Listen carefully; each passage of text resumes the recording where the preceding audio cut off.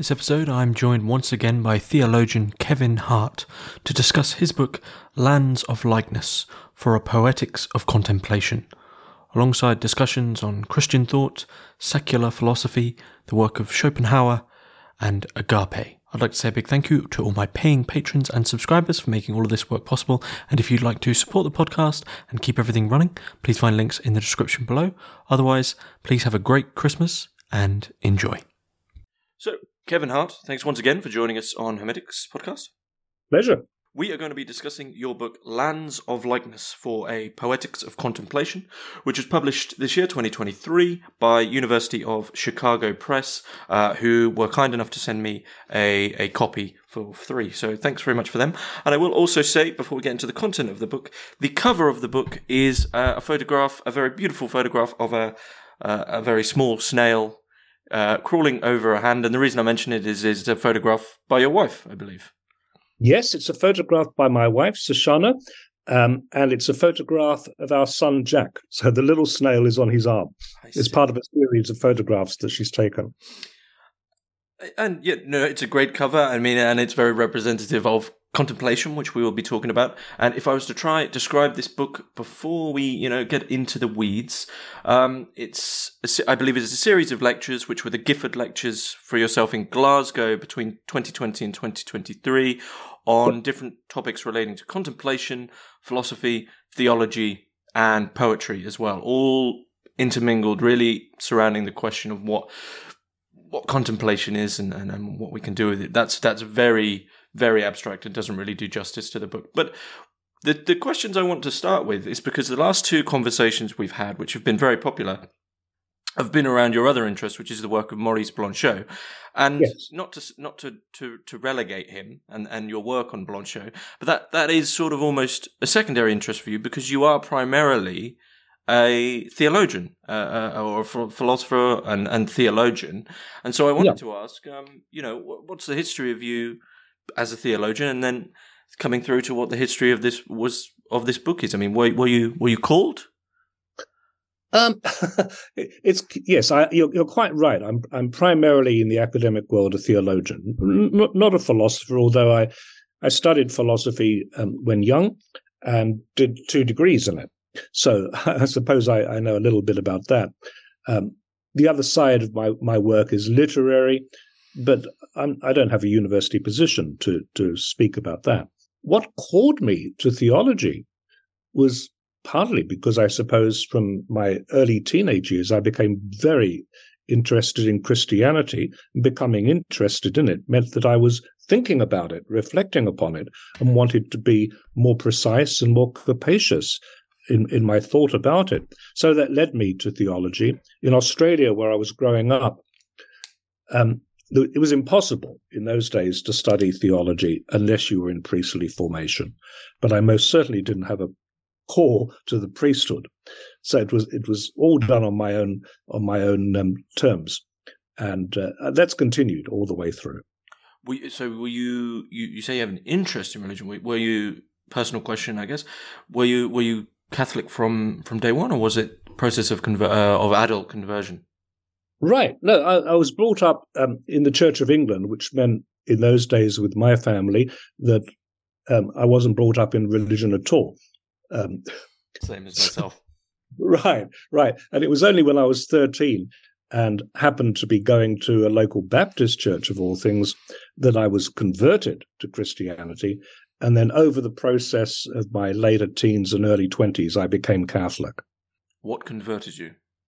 To Catholicism. I guess, dare I say it, perhaps the bigger question is, what was the experience in the Baptist church that made you think, maybe there is something here? Well, it wasn't actually in the Baptist church. I've written a little book on this, actually, which comes out next year, called Darkland, which is a memoir of my childhood up to this moment.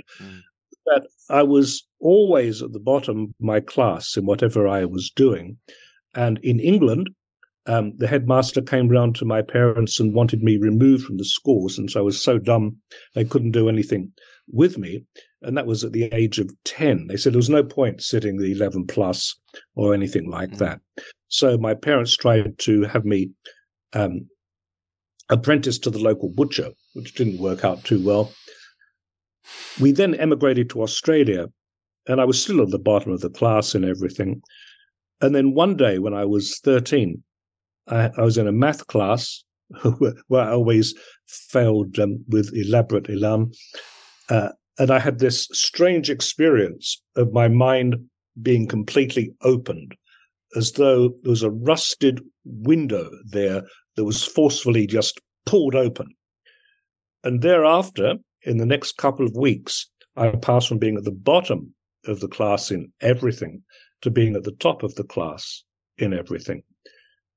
And I didn't know quite what to make of this experience, but I was led to the view that it was God intervening at some stage.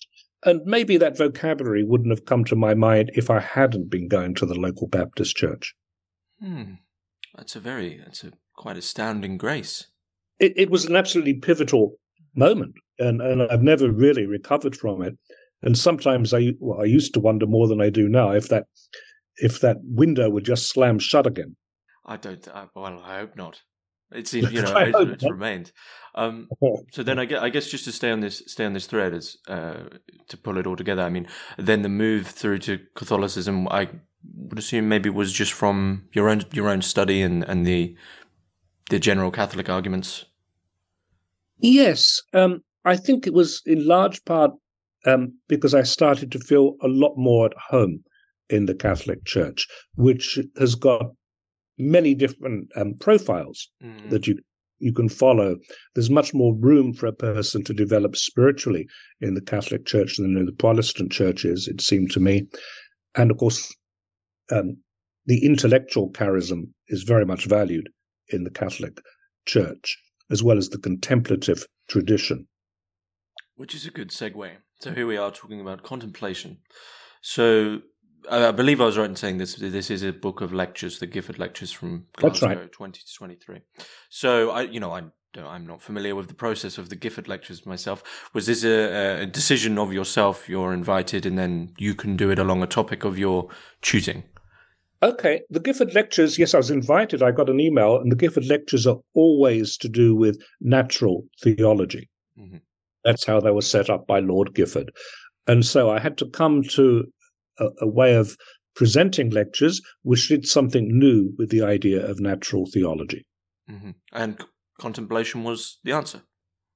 Yes, because contemplation is partly a religious activity and partly a natural activity. The ancient Greeks were engaged in contemplation, and that was before there was any Christianity at all. And then later, in the early 18th century, later 18th century, all the way through the 19th and 20th centuries, there were different philosophers who tried to recover and extend the notion of natural contemplation. So from Kant, Schopenhauer, Coleridge to some extent, and Husserl, they all rethought philosophy on the basis of contemplation. So the foundation here then is natural theology. Yes, it starts off with the Greeks in that way and is taken up in Christianity very early on. Mm-hmm. Do you feel it's lost a natural theology, which I'll ask you maybe for a short definition of natural theology, but do you feel it's lost its popularity and we've got caught up in more theological abstractions? I think natural theology is alive and well in contemporary analytic philosophy. Mm-hmm. It is less alive and well in European philosophy and theology. Mm-hmm. But I wanted to extend it, give it a lease of new life by the kinds of things that I do in Lands of Likeness. Mm-hmm. Mm-hmm. So how are we understanding natural theology here? Okay. Well, natural theology generally has got two facets. One is looking at the natural world for traces of God. The other way is using the natural mind in order to reach God by proofs for the existence of God, for example, or demonstrating that it is reasonable to believe in God. So it has two aspects. So what's in our way when we contemplate the natural world or we use our mind? This isn't a straight shot to God. What is it that's getting in our way? Well, lack of evidence with regard to the natural world, because you can also see a lot of things in the natural world which don't incline you to think of God. You see a lot of pain, a lot of disease, a lot of trauma, and that is not going to lead you to an idea of God. The mind works pretty well, but it seems to run into barriers when trying to think of God. Sometimes that could be useful because we can run into an intellectual barrier, and if we experience and weigh the kind of repulsion that we get by banging into a wall, then we can start to think of God otherwise. When you find that the mind can't do it just by itself, then maybe you will think you have to think of it in terms of love, of consideration of people, and indeed of revelation. So there's a certain point where we have to put reason aside. Well, you put reason in a particular place, give it a particular role where it doesn't rule the roost. Mm. And would you say this is a good entryway into what you might consider contemplation to be? Is this process of clearing out these hurdles, dealing with that communication, that investigation into God naturally? Contemplation, in terms of Christianity, is really to do with a kind of resting in God as the truth. It's not a quest for God in the way that natural theology generally has been. Now, I think what happened in modern philosophy from the 17th century on is that certain things were forgotten about contemplation, and they were brought back only much later. So contemplation is the mind, as it were, resting in God, not searching for him. So if I was to ask you a very broad question then, because often the terminology, especially with Christian forms of, we could say, worship, you get into the murky waters of definitions. And so really I'd say we have three, which is prayer, meditation, and contemplation, which each have a long history with Christianity. Yes. But they differ. So if I was to ask you how they differ.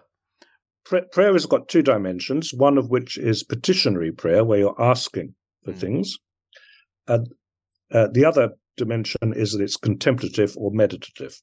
Okay, in meditation, we actually have a discursive thought going on. It's going from A to B. We're reading a text, maybe from scripture, maybe from a church father, maybe from a mystical work, and we are following it. Or we're following a train of images in a church, for example. In contemplation, it's non-discursive. One thing I like to quote on this is Pseudo-Dionysius the Areopagite, who says that the soul has got three possible movements. One is straight, one is circular, and one is spiral. And the straight line is discursive prayer, meditation, or consideration, as it came to be called later. And the circular and spiral movements are contemplation. So when we're contemplating something, we're not moving from A to B. We're going around in a circle, and ideally getting richer as we go along, or going along in a spiral and taking more and more of reality in as we go.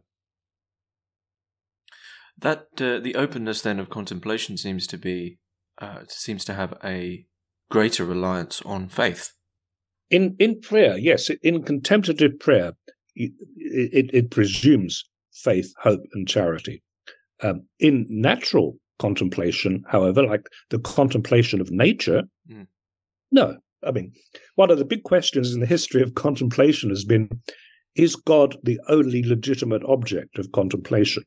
So Aquinas, for example, says yes, but not all theologians have said yes. In the 12th century, Richard of St. Victor said that you can contemplate anything. And he had the idea that you can start in nature by just contemplating a blade of grass or a leaf. And somehow, as you contemplate that, you will be impelled to go higher. and then higher and higher until you eventually reach God. So you can start contemplating almost anything at all, anything that's not disgusting. Out of interest, I mean, perhaps it's a little bit of a crass question. It's something I've been thinking about recently. I mean, maybe we can probably move away from something disgusting, but this notion of contemplating everything, there's almost I can't remember where I heard the quote, but someone once said Christianity is a springtime religion, and when you think of Christianity, you think of the lamb, the symbology of rebirth, of hope, of the sun rising and not setting, and there seems to be a half of existence, darkness, the night, pain as well. You could add in there, but the dark side of things. Why are we perhaps reluctant or shouldn't contemplate that to get? Why won't that possibly take us to God? Is it a bad route? Okay, I think there's two things. One is how we go in quest of God, how we attain some kind of sense of assurance of divine love. The other is, once we achieve it, how we try to stay there, which is, we can't stay there for very long. Contemplation never takes very long. It's only a matter of a few minutes, usually. We can search for God by way of thinking of the problem of evil, the problem of our own pain, the problem of our own mortality, all of these things. And you may use those things to come to some degree of assurance of God's reality. But in dwelling upon them, you're not dwelling upon the truth of God. You're dwelling upon how we get to God. Dare I ask, what is the truth of God that is arrived at via contemplation? Okay, well, traditionally, it's based upon the idea of what Jesus says in the Gospel of John, I am the truth. So, for Aquinas in particular, when we contemplate God, we're always abiding in the truth of Christ. So there's something going on here then in this, the act of contemplation, we could say. I mean, and you mentioned pseudo-Dionysius there with these directions. Mm-hmm. And this is something that's emphasized in many of your lectures in the book, which is what the relationship is between subject and object. Yes. Between the subject that is contemplating and the object which then, subjectivism and objectivism have had a fairly shaky history recently of the idea that the subjective knowledge is all opinion and objective is complete truth, whereas, the subjective has a relationship with the object to build the truth. But I think, for me, this notion of the subject and the object, I think a lot of the cloud of unknowing, of the subject consistently disappearing. Yes. So what is happening to the subject in the act of contemplation is the big question. Okay. Yes, this is an excellent question. I've been practicing contemplative prayer for many years, so I've got some reflection upon it. And I think what happens is when you begin contemplative prayer, when you begin the process on any given day, the I, the ego, the self, starts to be relaxed. And it has the feeling of turning down a switch where one's self is still there, but it's like turning a light switch and getting a much lower light. You don't have the sharp, harsh light of the ego reflecting on everything. And so once that happens, the subject-object relation begins to fade. And so you tend not to think of God so much as an object, as a particular being out there that we have to encounter. The God is within as well as without, and God is involved in the subject as well. In contemplation, I think we tend to approach what theologians call the imago Dei, the image of God within ourselves. And when we find that, we can rest in it for a short time, usually only a few minutes. So why only a few minutes? Does something come in to intrude, to invade that experience? Right. I think there are two reasons. One is, if you look at the entire narrative of Christianity, something went awfully wrong in our relationships with God a long time ago. And we're fallen, broken creatures, and we can't sustain a relationship with the infinite for very long. That just seems to be an impossibility. We can get better and better at it with practice, but we can't spend our entire lives in that kind of intimate relationship with God. Also, when one's practicing contemplative prayer or any kind of contemplation, the smells that come into the room, reminding you you're hungry, the sounds that come into the room that are distracting, there are memories that come in, anticipations, anxieties, all of these things are perfectly natural, and you have to develop a way of dealing with them. There's a kind of, you often have in all religions, this happens, you develop a mantra that you say very softly, which is like a little feather that you just float things out of your mind by saying it, so they don't distract you. Lord Jesus Christ, Son of God, have mercy on me, a sinner, is the... Right, for the Orthodox, exactly, that's what they say, or just a two-syllable word like Father, Jesus, Mary, something like that. Is there a contemplative relationship with those intrusions? Is that a sort of something for those that have fallen to take on, to humble them? I think it's a reminder of our mortality and sinfulness that these things happen, but they're relatively easy to overcome. Those distractions are. What's less easy to overcome is those days when contemplation just doesn't work, where you're just left feeling dry and as though you're wasting your time. So contemplation is a kind of landscape where there are many valleys as well as a few peaks. You know, that notion of dryness, I remember reading St. Teresa of Avila, and she said that pretty much the majority of her spiritual life had been extremely dry, and you read it and wonder how she ever came to write what she wrote. If her whole experience was dry, it's quite astounding. It is, and you know, you've just got to keep on trudging through the lowlands in order to get any elevation at all. So to jump back to this subject-object thing, this I think has a relationship with two thinkers. One who I wasn't so surprised to see turn up, because I believe Husserl. So the two thinkers are Husserl and Schopenhauer, who play a big role in one of your lectures. Husserl, Lutheran, I believe, and I think he moved at some point. Was he something? He was Jewish to begin with and moved to the Lutheran Church. So he was Lutheran, so I wasn't too surprised to see him there. With this, this subject-object relationship is another way, in a way, of saying a phenomenological relationship. But we also have Schopenhauer, and these two are in dialogue for yourself with regards to contemplation. So what was the importance of these two? What do they reveal to us? Okay, well, Kant begins this in the Critique of Judgment, his last major work. And there he introduces contemplation of art and contemplation of nature. So he's not interested in the contemplation of God, but he's interested in contemplation. And he thinks that for his theory of art to work, we have to be able to contemplate an artwork or the natural world. Schopenhauer develops this idea greatly. He, remember, is one of the great pessimists in philosophy, and the world is always obtruding upon him and causing pain.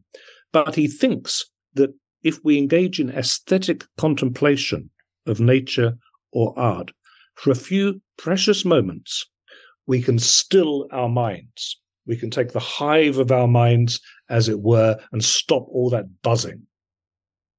And so he thinks that is the one release that we get in a life of pain, of misery, a life which is perpetually dark. And so it's art, which for him is the great, it's not God, it's art which we contemplate. And that will give us peace. And that sort of that Schopenhauerian liberation, I believe, is connected to, for him, would be the you have a momentary relationship with a Platonic idea. Yes, in his account of contemplation, he's very much a Platonist.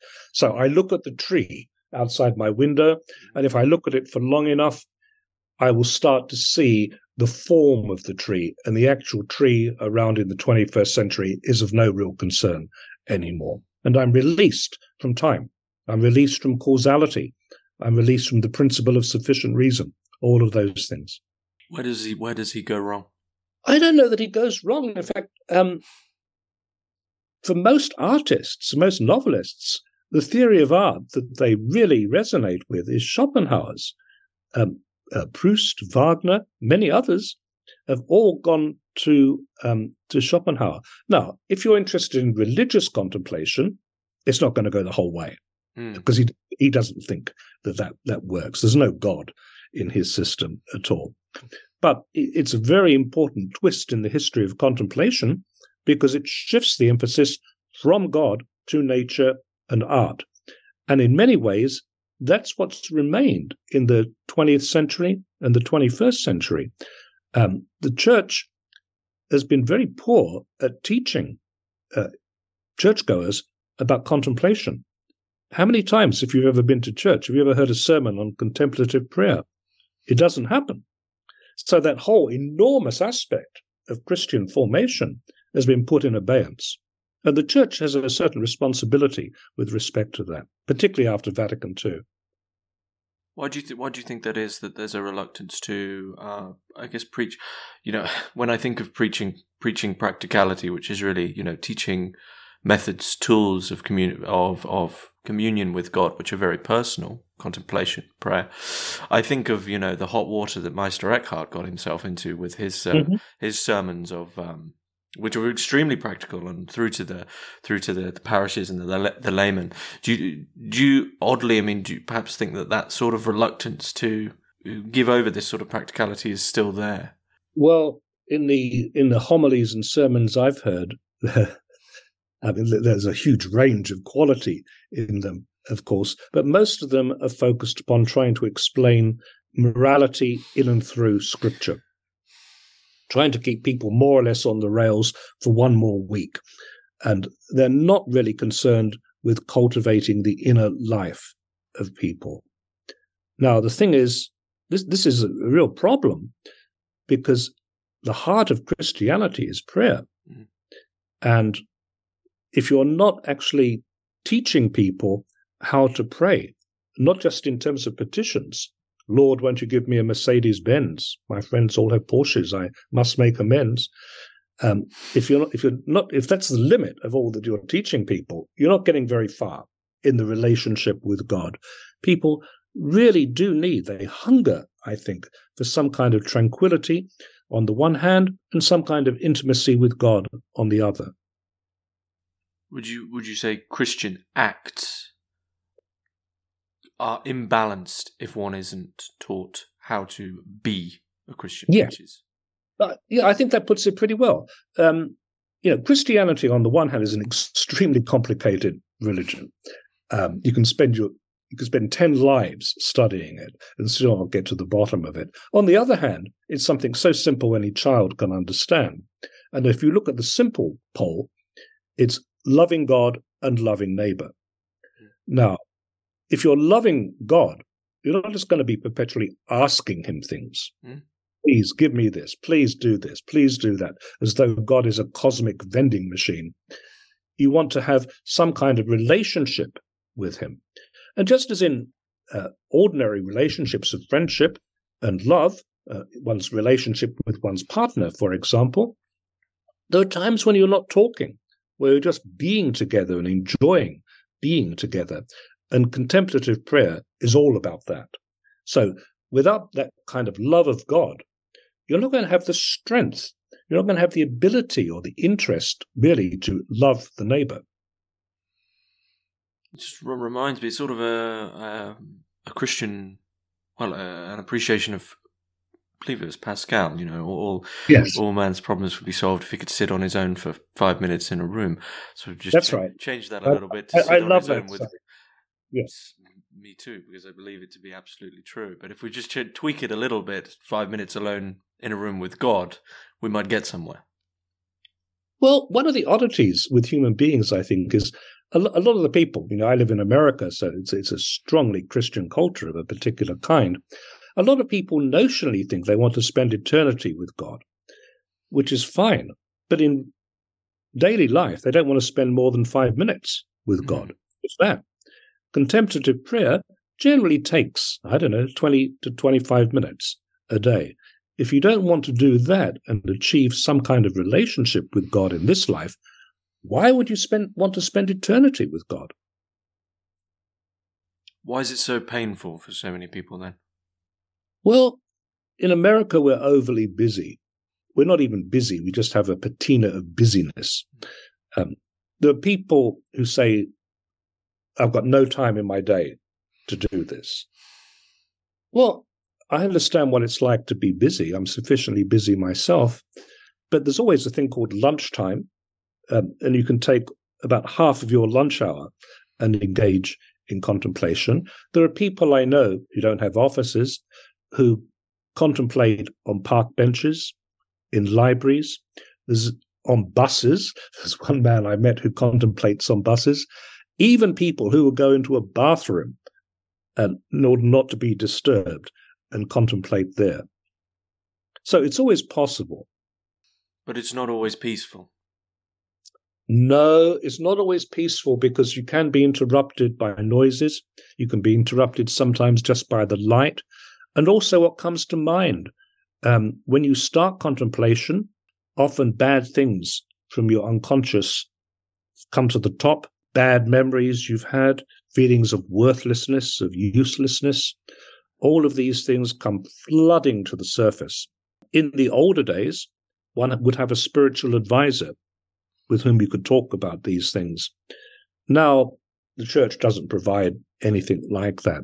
And it can be very dangerous if one is of a fragile disposition, engaging in contemplation without anyone to talk with about it, can really lead to trauma. Spiritually speaking, are these tests? Is this a grace? This stuff that arises in contemplation? Yeah, I think it's an obstacle course of sorts. You have to go through this and overcome things. You have to show persistence even when you're not gaining anything. In fact, the idea of gaining anything has to be put aside. You're not there to gain anything from God. You're not asking God for anything. You're trying to be in a relationship of stillness with God. And you shouldn't feel that there should be anything pious or holy about the exercise. You have to put all of this aside and risk going out onto the high seas, as it were, just in your own little boat. And being completely open. I mean, we're treading awfully close to negative theology here. I mean, back to also, I've already mentioned him, but Meister Eckhart was very big on stop asking God for things. That's not what he's there for. What do you, with regard to contemplation, what is it we're doing when we do drag something of ourselves and we sort of, in the back of our minds, we think, well, I'll contemplate, but could you just help me with this job interview, or, I could quite do with that raise or that promotion or that new car. Yeah. What are we transforming God into? How is contemplation there being sort of abused when we do that? Oh, well, when we contemplate, we have to put all of that aside. There's a very legitimate role for petitionary prayer, to ask God for this or that. But I don't think really that we ask God for things. We should ask God for graces to deal with things. As I say to students, you shouldn't ask God to help you with your essays. You might want to ask God to give you the grace so that you can persist in your work, so that you'll do well in your essays. That's a different thing. With regard to negative theology, apophatic theology, that's bound up with contemplation, as you're suggesting.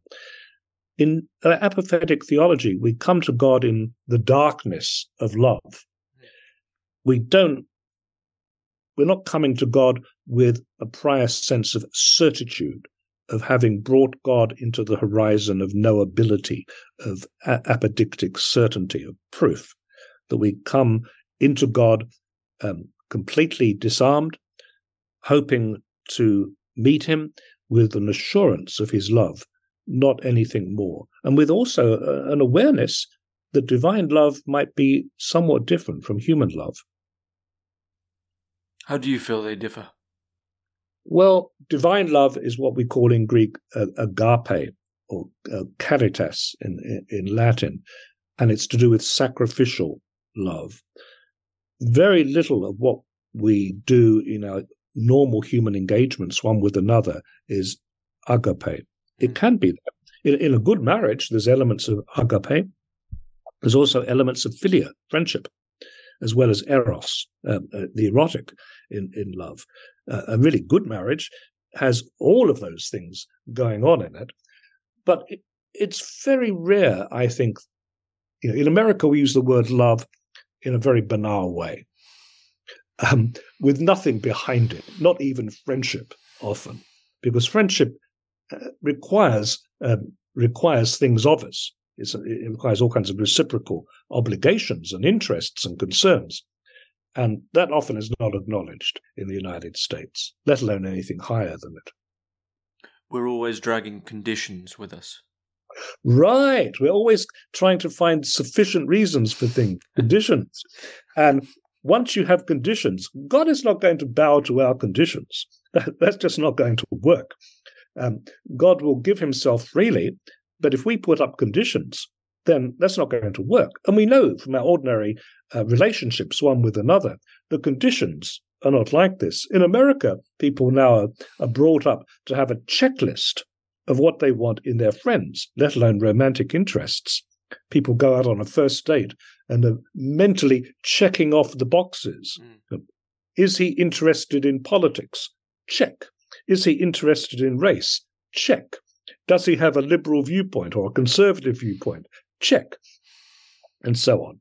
Now, whatever that is, it's not going to lead to love because you're putting forth very clear conditions on it. It might possibly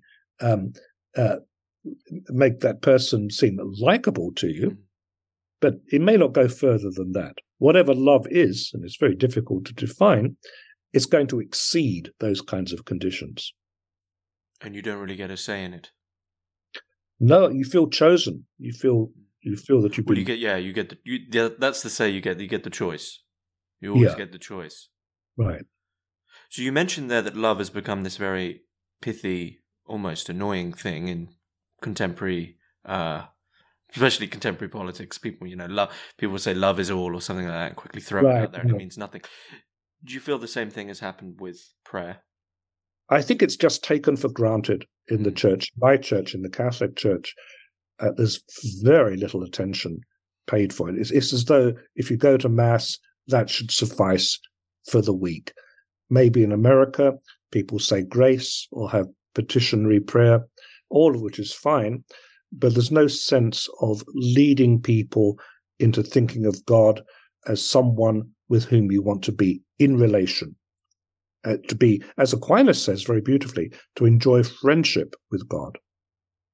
That's different from fear. Yes, it's very different from fear. Obviously, for Aquinas, it presumes that you have had a moral reformation, that you've given up your bad habit of robbing banks, for example. You can't then get into a relationship with God in that way. You have to have given up those sorts of things.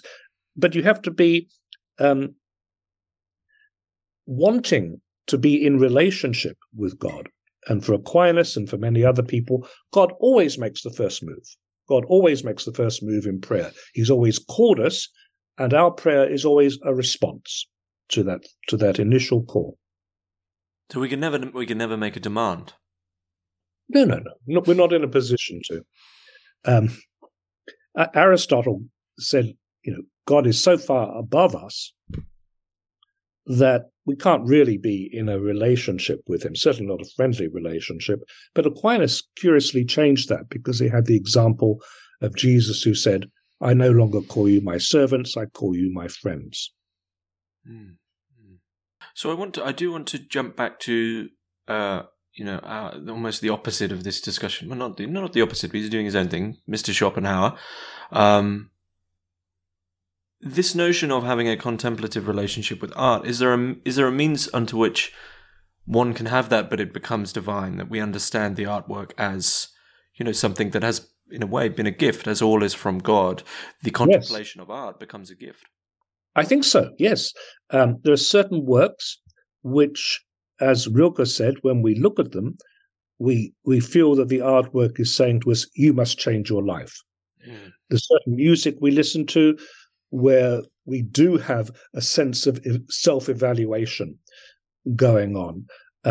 If you go to a gallery, there are certain paintings people gather around and have some kind of communion with. They contemplate them, and I don't doubt that they feel changed or feel a need to change, to deepen in some way, to become a better human being. It may not always be religious. It may be simply moral. But it can have a spiritual dimension, to be sure. But then there's many insincere and almost inverted communions with artworks. Andy Warhol's soup cans or the Mona Lisa, for instance. Right. A lot of what happens when you go in front of an artwork is there's different possibilities before you. We can become fascinated by an artwork. And when that happens, you can't remove your eyes from it, whether it be a poem or a piece of visual art or a statue, or even a piece of music that we keep playing over and over and over. There's a state of fascination where you can't remove your eyes from it, but that it doesn't give you anything, that you're frozen. There's something dark about it. But with contemplation, there's a sense rather of freedom of the mind and the heart, that you can move from one aspect, one profile of something to other profiles, whether it be of God or nature. It's an interesting word you just used there that us moderns love to throw around, which is freedom, which is almost our top virtue, our top thing everyone's after. It's freedom. Right. It's a horrible version of freedom. And I actually want to, as you've mentioned, the contemplation, connection to freedom, contemplation gives you freedom. I'd like to connect that back to your own experience with the window opening, because that window opening, many moderns would say, well, that's not freedom, because all of a sudden you probably had to do a lot more schoolwork. So what is this? How do these two modes of freedom differ? And what is the kind of freedom that's being afforded us by that grace of contemplation? Okay. I remember sufficiently well how I felt when I was 13 and had that strange experience. First of all, it was as though I was opening the window had been opened, and I could see this infinite horizon. And no matter, I felt as though I hadn't eaten for 13 years. And so I was very, very hungry intellectually. And I just kept, as it were, running across the meadow in front of me with the horizon perpetually before me, with this sense of sheer delight at the plenitude of things there that life offered, and part of them being intellectual offerings. So that feeling has never really gone away from me. There's an utter freedom from that moment on. Yeah, I mean, there was a lot of schoolwork to do, but it had been very oppressive in not understanding anything. That was just terrible. I always felt that I was put into a closet somewhere and the door had been closed. I was just in darkness. And that was no fun whatsoever.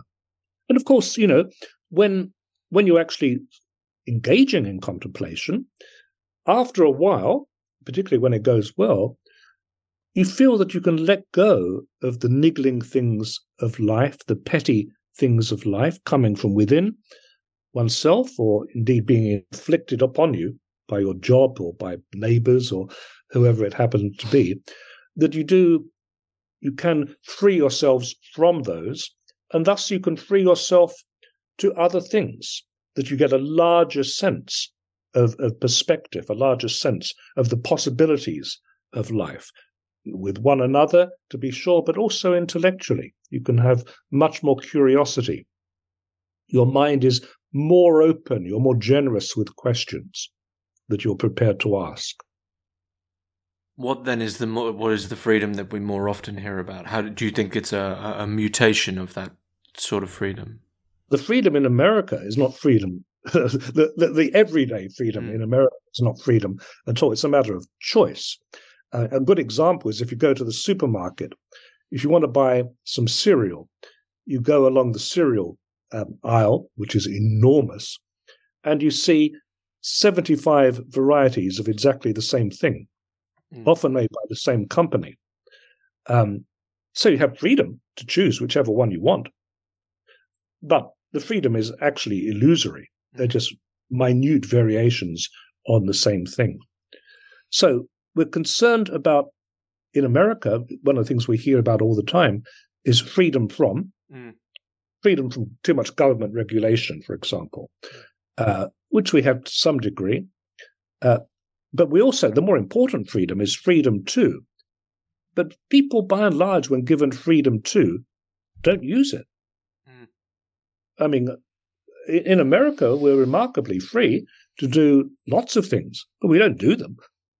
So there's a strange sort, almost, dare I say it, a strange sort of mathematics here for the freedom, the everyday freedom. Freedom to add, or freedom to get rid, or freedom to choose. There's always an addition, an amalgamation, or a grant. Something's, I need more, or I want to get rid, or something's changing empirically. But the freedom of God it's not mathematic in that sense. There isn't a right, I've got that. Right. I mean, for a start, in Christianity, unlike a lot of other world religions, God always is freely giving. And one thing that God gives you is the opportunity not to be restricted by one's own finitude, in a bad sense, or one's own guilt, one's own sinfulness. And to be free of those things is to be free to do other things, to have better relationships with God and with friends and with neighbors. I think it also has an intellectual component too. One is free to read and to think and to contemplate what you're reading, to go deeper into things. And that's a good place to sort of segue into the other foundation of your book, which is poetry, which is your sort of, poetry seems to be your true love. Well, since that event happened, when I was 13 years old, that's when I started writing poems and started really reading poems seriously. Well, I hope that event happens to me, because I still have no ear for poetry at all, unfortunately. But what is it about poetry that has something specific for contemplation? There's a certain something I'm become obsessed with recently is from a previous discussion about modernism. Is there two modes from Auerbach's book Mimesis, of two modes of literature? One that describes everything, such as James Joyce's Ulysses, and then something that what's actually most important is what hasn't been described, what's been left out, which is something such as Kafka. And it seems that poetry is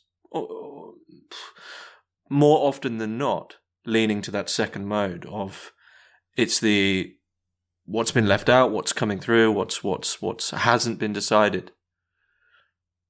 It's probably true that when we think of poetry, we think of poets, of people who managed to do the extraordinary thing of moving the invisible so it becomes visible. So Kafka is a great example of this. No one had quite seen the world as Kafka saw it. But after you read novels and stories by Kafka, you see that all the time. So every great artist, I think, does this. They take things which were there but invisible, and then they render them visible to some extent. Now, in poetry, more than in prose, when we write it, and particularly when we read it, I think we're more given to circles and spirals, as Pseudo-Dionysius would put it, than straight lines. There are people who read poems, sometimes professors of English, who read them only in terms of straight lines and turn the poem into a kind of theorem. But I think we read poetry better when we are thinking of reading it and then going back, looking at something we might have missed, taking in something more of a metaphor that might have been there that we hadn't realized was as rich as we had first thought when reading it. So we go back and it spirals out and out and out till we get a remarkably full emotional and intellectual experience from the poem.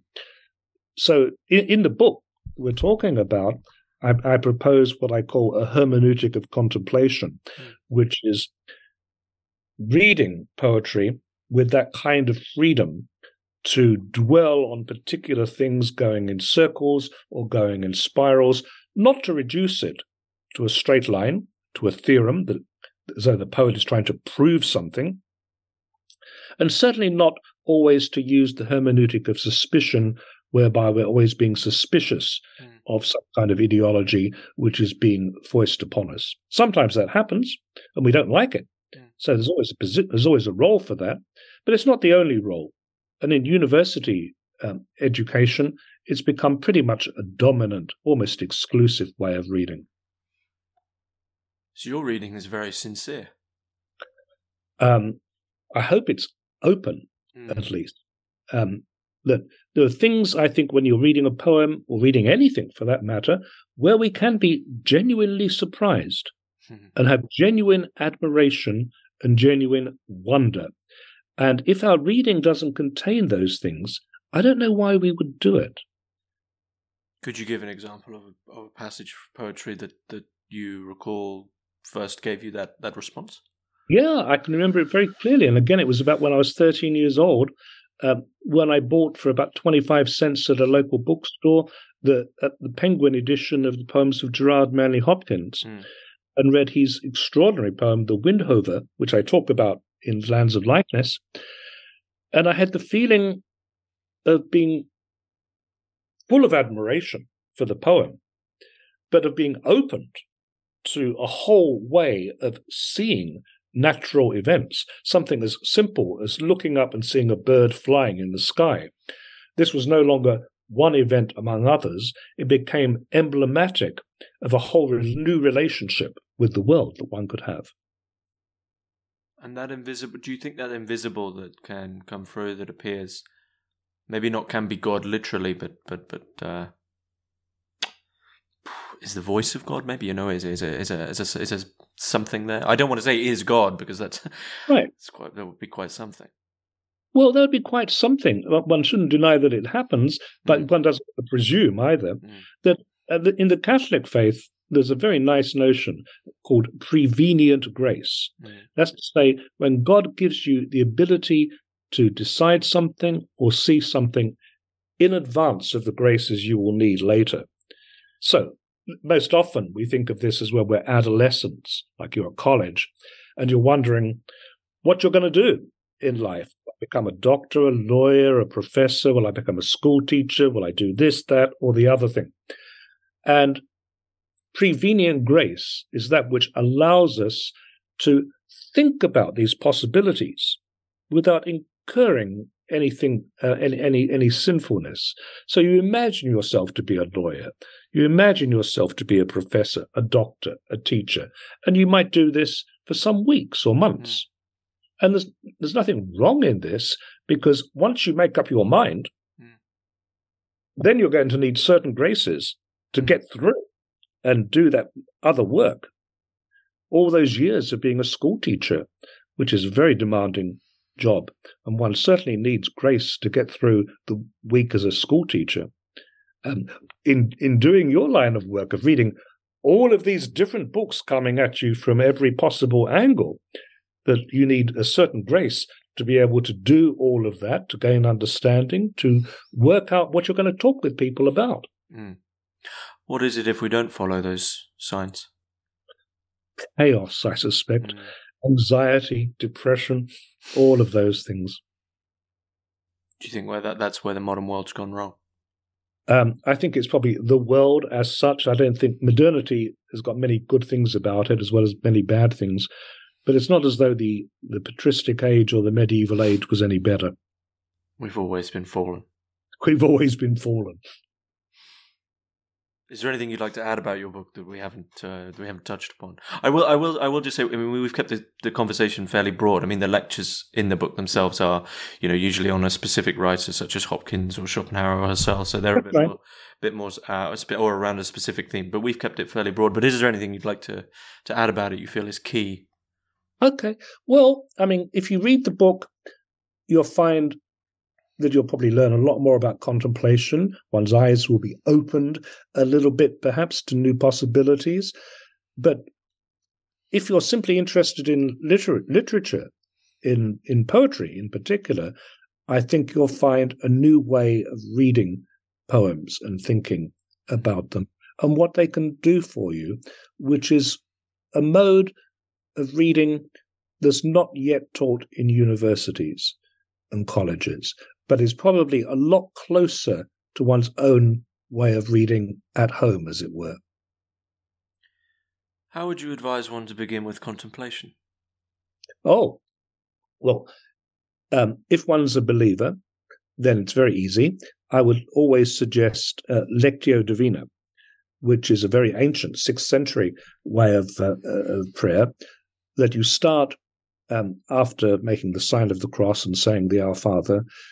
You start reading, say, 2, 3, or at most 4 verses of Scripture, and you come to a lexical understanding of them. What does this mean grammatically? Do I understand the words? From there, you engage in meditation upon the passage, which enables the mind to roam around the Scriptures, theology, philosophy, whatever. And after meditating for a few minutes, you pray about what you have just been reading. That's to say, you apply it to your own situation in life. Once you've taken it on into your own being, then you can contemplate. Namely, you simply rest in the assurance that God has heard your prayers, that he loves you, that he's concerned about you and wants to have you nourished. And you contemplate for a few minutes, and then you come out of that prayer. You make the sign of the cross, and you go back into your normal life. That takes about 20, 25 minutes, and anyone can do it. Mm. Now, if you're not a believer, you can also contemplate. You can, in the middle of the day, you can leave your office and try to find somewhere quiet and just look at a bush, look at a tree. It doesn't need very much at all. You don't have to find a spectacular, beautiful sunset or anything like that. And by concentrating, by attending to the actual object, you can turn off oneself to some extent. You can stop having your name written inside in bold letters and erase the self. And in doing that, for a short time, you'll find that you go back very refreshed and more open to the afternoon. Do you think in time, via that contemplation, one would come to God? One can. I don't think God obtrudes himself. God always gently calls. But there are people, morally very good people, who simply don't make that step. But there are people who, I think, in searching for the truth, like mathematicians, for example, there might be an atheist or agnostic mathematician working hard at a particular theorem and find, very sincerely looking for the truth. If one's looking for the truth, one also indirectly finds God. God and the truth can't be separated. That would be a terrible thing. I think it's a good place to finish up. I'll be sure to put links for Lands of Likeness in the description below for those that are interested. And it would make a great Christmas gift for those who are interested in contemplation. And so you're now working on a memoir of your early years, and I think last time you said about you're working on another book of poetry. Yep. Well, in June next year, a book of mine called Darkland, Memoir of a Secret Childhood, comes out with Paul Dry Books. And that's about my first 13, 14 years of life. I've also, coming out about the same time, is another little book on contemplation, much shorter than Lands of Likeness, and also concerned with contemplation in other world religions. And that's the kind of book one could read on the train going to work, as it were. Lands of Likeness might be a little more demanding. And now I'm just starting to write a book on Soren Kierkegaard. But of course, there's always poems, though. That just nothing stops that. Nothing has stopped that since I was 13. I mean, I'll look forward to the book on Kierkegaard, most definitely. Yeah, that's going to come out, I think, with Cambridge University Press. It'll be quite short. It'll be on Kierkegaard and phenomenology. Okay. Well, I'll be sure to put links for Lands of Likeness in the description below and to our other discussions on Blanchot. But Kevin Hart, once again, it's been a beautiful discussion. Thank you. James, thank you. It's always a pleasure to do this.